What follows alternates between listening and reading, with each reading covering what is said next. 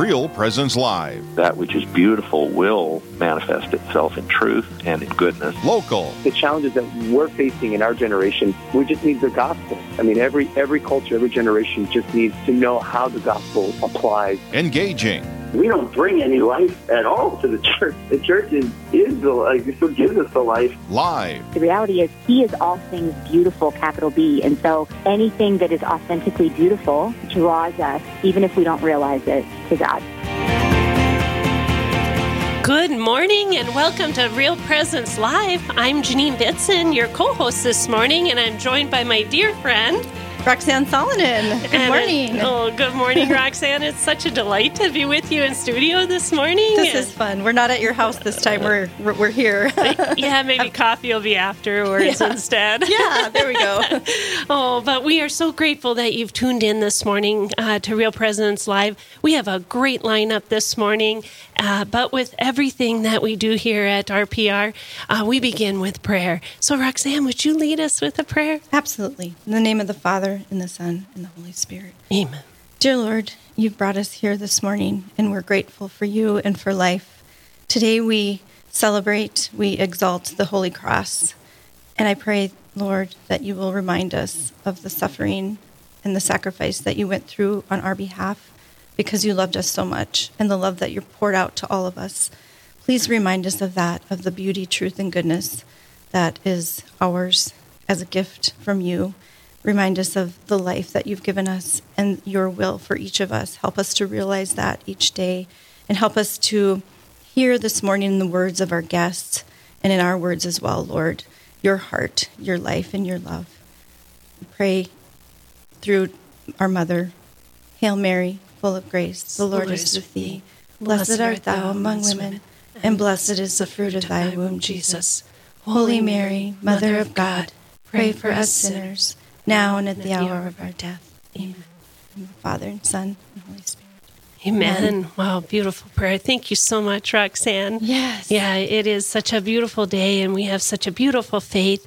And we are reminded every day that we have to take up our own crosses, and that nothing that we carry is as heavy as what Jesus did for us. That's and right. It's just a great reminder to lift up high that cross and to embrace the cross that God has given us and know that it leads us to Him. Mm-hmm. Yeah, and the cross is such a powerful symbol always, but I think especially in times like now, like today, when the secular culture has encroached and kind of there's this kind of Marxist mentality out there of getting rid of God. Mm-hmm. And I just think it's such a beautiful reminder to us that he has triumphed, and we can trust in that and lean on that in our own crosses. Absolutely. And we know that that is the triumph already done and can never be turned around. We're so blessed. Yeah, yes. We are. Well, we are very excited. Our first guest this morning, we have joining us to explore the historical significance of church architecture, which is something that's near and dear to my heart. I just love the beautiful churches, and Roxanne and I have been on many choir tours with our children, also just different pilgrimages, and you just see the incredible beauty of the churches that we have in our faith. And so now joining us, we have Mary Hambury from the Diocese of Fargo. Welcome, Mary. Good morning, ladies. How are you? Oh, we're doing well. I should speak for myself. I'm doing really well. And Roxanne looks radiant, so I think she is too. Good. I just went on Father Anderl's pilgrimage this weekend to various churches in south central Minnesota, so I'm all primed for your talk here this morning. Yeah. Well, Mary, for our listeners, could you tell us a little bit about yourself? Sure. I live in Fargo, and I'm the director of catechesis for the Diocese of Fargo. I've been working there, going on 20 years in a few months, so it's been a long time. I have a passion as well for art and architecture. It's something I've been studying now, for the last several years. And also, I lead pilgrimages to Rome, so again, I love to show pilgrims the different churches, especially in Rome, also in France, the beautiful art and the architecture and how we catechize through art. And, yeah, love it. Mary, when did that start? Was it something that developed in your youth or later on, or at what point did you develop this interest in art and architecture? My grandmother was an artist, actually. She was an oil painter, and so she introduced me just to oils and painting at, I think I was 3 years old. And I wouldn't say I have a great talent for it. It's not that I was off taking art classes, but I always had an interest in it. And she would show me different contemporary artists that she loved. And I took an art appreciation class in college, and I remember the professor was showing different slides up, and he would ask, like, what, era is this? And people were saying, 1300s, 1500s. And I'm like, how do they know this? It's incredible to me that you would even know this. And then it wasn't until I think I was in Rome. Yeah, and I was on pilgrimage there. Monsignor Gehring from the cathedral was there, and he was pointing out different pictures, Caravaggio's, and he was pointing out different things in them and saying how much he loved them, and the people in our group were kind of just in awe of it as well. And at that point, I thought, there's something to this, because there's a deeper meaning than what I'm just looking at, on the surface. And in my work in catechesis, then I kind of brought sacred art into teaching, and I saw especially how children really respond to it. And that just got me off and going, basically. Oh, that's wonderful, Mary. There is, our faith is just full of truth, beauty, and goodness. I mean, everywhere you turn. And to put that into the building itself, the home of God, how important that is. And it also just helps us lead deeper into the liturgy, I think. I feel very strongly about that. The music leads us deeper into the liturgy. The art in the building leads us deeper. And but there are also certain symbols and placements of things that, not all of us understand. I mean, even my mom's parish, there was a priest subbing in, and he's like, somebody's got to know who knows what the symbols mean on these windows. And then some people in the parish during Mass all pointed to my mom. She knows. And so she's sending him a pamphlet of everything with the stained glass windows. But I guess my point is there's so many of us, even including some of our priests, that, aren't aware of the symbolism or signs or, things in the architecture. Yes, we've lost the language of it. That didn't used to be the case, but certainly today we've really lost the language of those symbolisms of just, the different symbols in the pictures of the stained glass, or why certain pieces are in a certain place and not in another. Well, can you talk to our listening audience about that? For instance, why are baptismal fonts usually in the back of the church?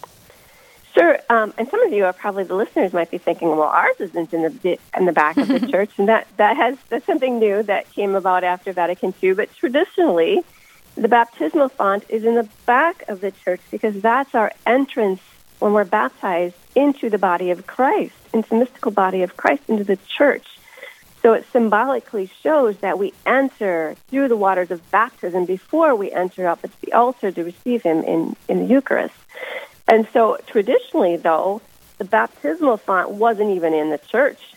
So our first basilica, St. John Lateran in Rome, so we're looking at the 300s now, so 300 AD, I think I don't know the date here, but 300s. Anyway, they built this building. Okay, so back in the early church days, everybody sort of just used to these big buildings being temples or government buildings. And so a pagan temple is not a place where everybody goes in to worship. It was just the priestess or the priest at the time did the sacrifice, and the people stayed outside. So it didn't need to be a big building. It just needed to have smaller spaces with their idol inside, or the god or goddess, whoever. Anyway, so when Christianity comes about, they realized they had these little house churches in the beginning. Well, that wasn't big enough for crowds. So they had to figure out a structure. Well, they didn't want just the same thing as a temple again. They didn't want people to think this is just another god like the ones before. But they needed something, a building that fit all the people in. And so what they looked at was actually more of a government building, a secular building called the Basilica. The Basilica was a huge building, and you would go in, and the emperor would sit on one end of it, and there was usually a design called an apse, like it was a rounded end, and he sat in a chair. And there's different government things that went on, and lots of people could get in this basilica-type building. So they took that model, but then they also kind of looked at the synagogues, because how they highlighted the scriptures. So the scriptures had to be read, and they kind of came up with this model of a church, basically, where we had this Acts section, and we had the priest sitting in a chair. In a cathedral would be a cathedra, and there would be a place for scriptures to be read, a special place there, and crowds of people could come in, and they would stand. There was no pews. That came in much later with the Protestant Reformation, but you would come stand for Mass, and so it was a big, large building for that. So in the beginning, there was no baptismal fonts. They were in actually a separate building. So at St. John Lateran in Rome, that's the Pope's Cathedral, there was a building outside next to it. It was an octagon. It's pretty huge, and that was the only place to be baptized in Rome. So it wasn't like every church right away had a baptismal font. Even the churches that were going up, everybody still went to the Lateran to be baptized in this separate building. So in the beginning, we see this in Florence too. The baptistry is across the street from the cathedral. It's a separate building. So in the beginning, you entered into the church through the baptistry, and then you could go into the church, the nave of the church and the sanctuary of the church and such and such. But in the beginning, they were in a different building. And so as time goes on, they moved them then, they could be then in the back of the church. And so they'd be in the back corner, or nowadays they're more of like in the back of the nave, in the main part of the church, but still in the back, just to symbolize that entrance into the body of Christ. After Vatican II, many of the churches, we had more modern designs of churches, and so we didn't have that long aisle anymore down the nave. There was, 4 aisles or 3 aisles or in the round or whatever, and so sometimes there wasn't a section in the back. Also, baptisms could happen during Mass, and so for the practicality so everybody could see the baptism, the fonts got moved up front. But still, even in those churches, there still are little fonts in the back before you come in, so you can bless yourself and be reminded of your baptism before you enter into the church. There's a reason for everything, isn't it? And the history is so fascinating and helps us understand where we're at and the people before us that came before us. What about, and we might have to do some of this after the break too, but if you could start kind of sharing about stained glass art, because I think that's one of the things. It's just so interesting, and it's almost like a painting in an art gallery where it really takes some meditation on some of these stained glass windows. What are some of the favorites that you've seen through your time taking people on tours? Yeah, and everybody loves stained glass windows. I mean, there's something about them with the light that comes through. So stained glass started in France, actually, in the Gothic architecture. So let's say around 1300s, it was Saint-Denis, we would say Saint Denis in English, in Paris, that the abbot, now this would have been a Benedictine church or monastery, kind of devised this system of glass, basically, and it was the first church noted to have sort of a stained glass in the apse area. And after that, they just took off. So if you want to see like beautiful stained glass, certainly go to France with all the Gothic churches. So the Gothic design basically was they figured out how to make the walls thinner by buttresses so that they could add more light in, especially up top. Okay, because the earlier Romanesque churches were this heavy concrete, and architecturally they couldn't make the walls thin enough to have too many windows. They would have just a few windows up top. So anyway, they figured this out through buttressing, and then they figure out how to do the glass making, the stained glass making, and how to make patterns in there, and then, of course, images. And in the early church, images is how we learned about our faith. First, they were, as goes on a wall, they were like storyboards. Right. You go through a children's book, storyboards of the Old Testament, the New Testament, and they did the same thing then in glass. So with stained glass, though, you get the effect of the light coming through. And I don't know if you've ever been in some of our larger churches with a lot of stained glass. You hit them in the morning or evenings at certain points, and that light just streams through, and it changes the whole mood of the church. It is. Mary, it is so beautiful. We have to go on a quick break, but we've been visiting with Mary Hambury from the Diocese of Fargo, who heads up the catechesis program in our diocese. But on the other side of this break, we'll talk more about church architecture and just the historical significance and importance of it in our faith.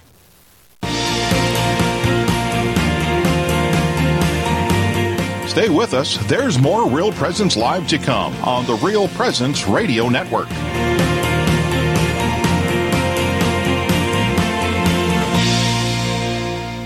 Gracious and loving God, we thank you for the gift of our priests. Through them, we experience your presence in the sacraments. Help them to be strong in their vocation. Set their souls on fire with love for your people. Grant them the wisdom, understanding, and strength they need to follow in the footsteps of Jesus. Each week, Real Presence Radio honors a priest in our listening area with a dozen donuts generously donated by a local business. Nominate your priest at realpresenceradio.com and tune in to hear more about these holy men of God.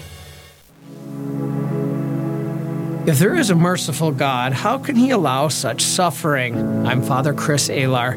God took his greatest risk in giving you his greatest gift, free will. He risked that you may choose not to love him and to hurt your neighbor. But even then, God wants to bring a greater good out of evil. There is no worse evil than a creature nailing his creator to a tree. Yet God brought a greater good from it, your redemption. God doesn't want you to suffer, but he allows it. Why? Because your suffering can also be redemptive when you share in the cross of Christ. It is not easy, but when you learn how, it changes everything. Please visit suicideandhope.com so I can personally pray for anyone you've lost, and to get our book, After Suicide, There's Hope for Them and You, which helps with any kind of suffering or loss, not just suicide. I promise it will help. It's a great time to spring into summer at Riverview Senior Living Community in Fargo. Hi, I'm Carrie Dew, Executive Director. We are currently accepting new independent and assisted living residents. Riverview provides a safe, comfortable place to live with a small-town Main Street feel, with home-cooked food, a la carte care services, daily activities, and Mass 5 days a week. You can contact Maren or Katie to find out about all that Riverview has to offer at 701-237-4700 or at homeishere.org.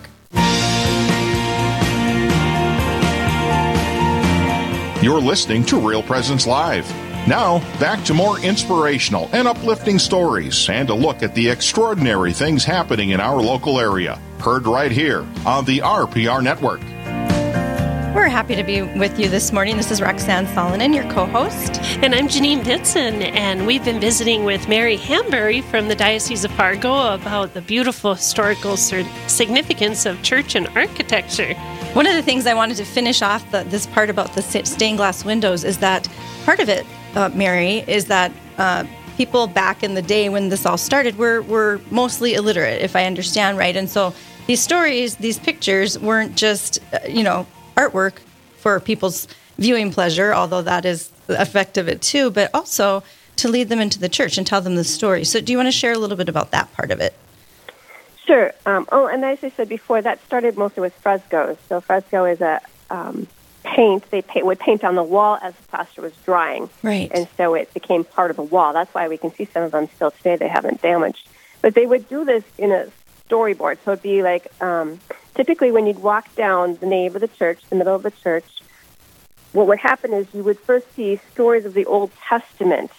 So you're getting before Christ, how it all led to Christ. As you walk down the nave, on each side there'd be, stories of the covenants, of the prophets, and on, until you got towards the sanctuary in the arts part, we'll call it. Then you might have stories of Mary. So now we have the Annunciation, the Incarnation, and then you'd move towards the sanctuary, the apse. So as a layperson, I wouldn't walk into the sanctuary, but as I got up to it, I could look up and I would see the apse, so call it the ceiling of the sanctuary. Then we'd have the crucifixion, the resurrection, the ascension, or Christ in heaven, or the church triumphant. So it all kind of leads then to our heavenly home, which is what we're supposed to feel as we walk into the church. In fact, that goes back to the stained glass. So you add in stained glass pictures.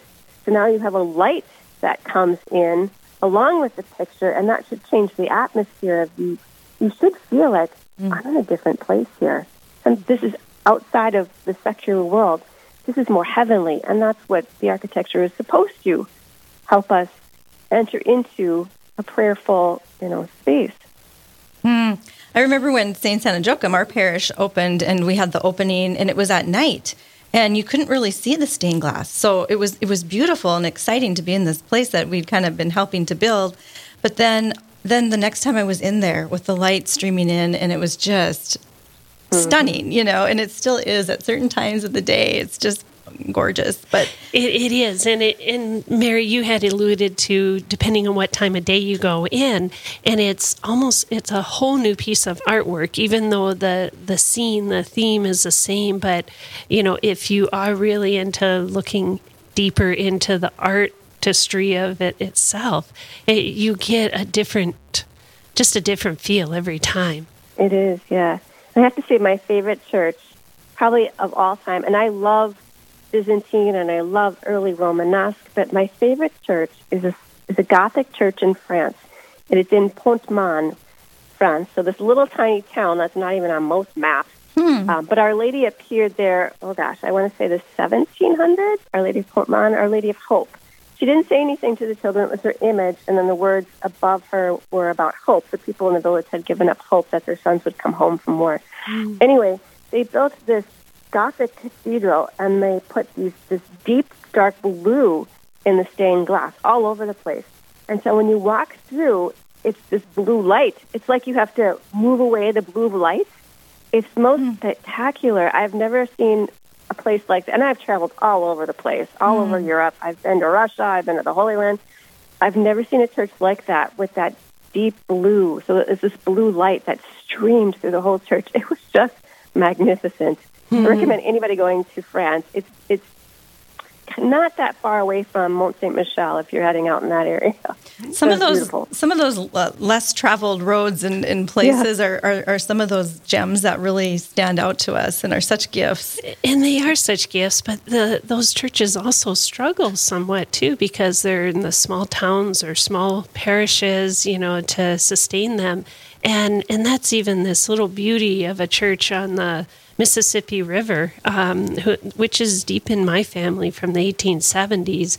And all our listeners, if you have a home parish or you have a family parish or just somewhere in the boonies, if you are able at all to help support them in sustaining that church and that history, it's so important to have these gems, just stay running and intact.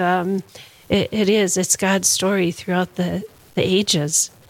So Mary, you told us your favorite church. Is there a favorite artwork or something that drew you maybe in a surprising way again, or just that you would go back to just to sit in its presence? Is there anything like that, a piece? Oh, gosh, that's a good question. I have two favorite artists that I love for different reasons. One of them is, I should say three. Okay, two of them are similar, though, is Giotto and Blessed Fra Angelico. I love how, because of their depictions, and especially my job with catechesis, it's a simple art. There's not a lot of detail, but it's very profound what they did.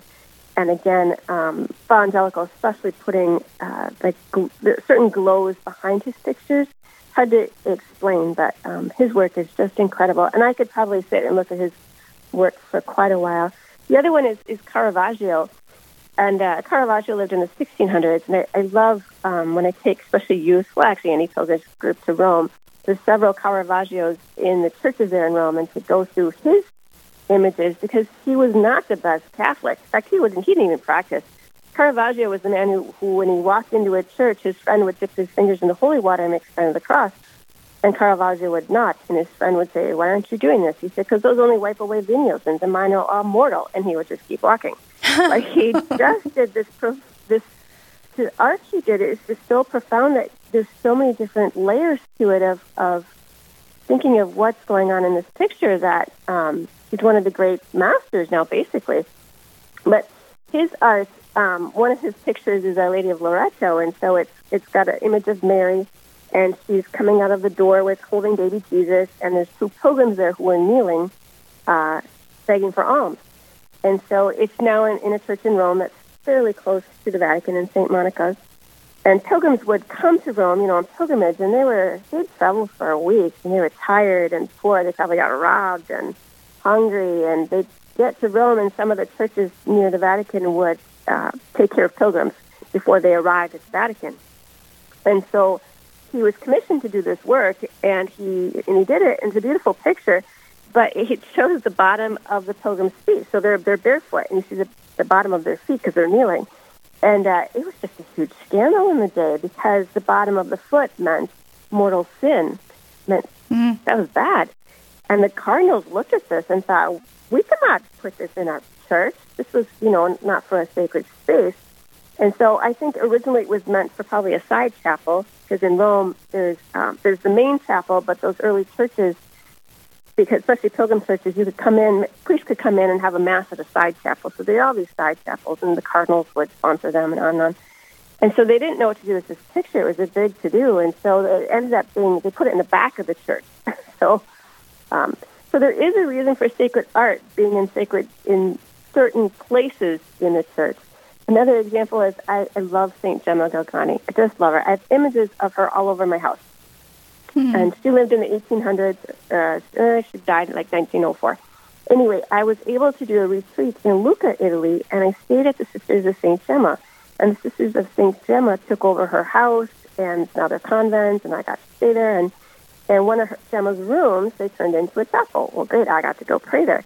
Well, it was a very simple room, and they had an altar, and but over the altar was this huge picture of St. Gemma, the blow-up of her. And as I'm looking at it, I'm like, there's just something wrong with this. I want to see Jesus over the altar, crucifix, picture of Jesus. Yeah. I'm okay with Jesus, Gemma off to the side or something, but this huge image, and instinctively you know that something's not quite right. Right. It's not helping me in my preparing myself for Mass. And so that's why today's architecture, there's a place like the Caravaggio, they didn't, at the time, the dirty feet, it didn't belong in the sanctuary. They had to put it somewhere else. And I think today we're kind of missing that as people are just putting images of whatever all over the place. And it's supposed to aid us in preparing us for Mass through the liturgy. It's supposed to complement the liturgy. Right. And that's why it's so important to have this conversation with you, Mary, because I was reminded when the priest didn't know what the symbols were in the stained glass windows. And it's like, we need to all learn more about the importance of sacred art in our worship spaces and why they are where they're at. And a half hour isn't enough to do that with you, Mary. But I would just highly encourage all of our listeners to just take a deeper look and to learn more about the symbols in the church. And I would take my confirmation kids, and we'd take a walk. Well, what is that? What does that mean? I mean, the youth are hungry to learn and know. They are. And it's so exciting. So it's just a little touch, Mary, that you've given us into growing deeper into our faith through the historical significance of our church architecture and our interior art as well. So we thank you so much for joining us this morning. It's been a delight. Mm-hmm. Yes, and just thank you for having me. And not taking these things for granted. I think that it's so easy to do that, yes. And then when we do that, we lose them. So thank you for blessing us with your vision and continue drawing people to all these beautiful things that you have a chance to share. Thank you for having me this morning. Well, Absolutely. Thank you. Well, up next, our guest will be Jason Atkins. He's from the Minnesota Catholic Conference, and he will be talking to us a little bit about this election season and things that are going on in the Minnesota legislature as we speak. So stay tuned with us. We'll be right back on the other side of the break. Live, engaging, and local. This is Real Presence Live, where we bring you positive and uplifting stories and share the great things happening in our local area on the Real Presence Radio Network.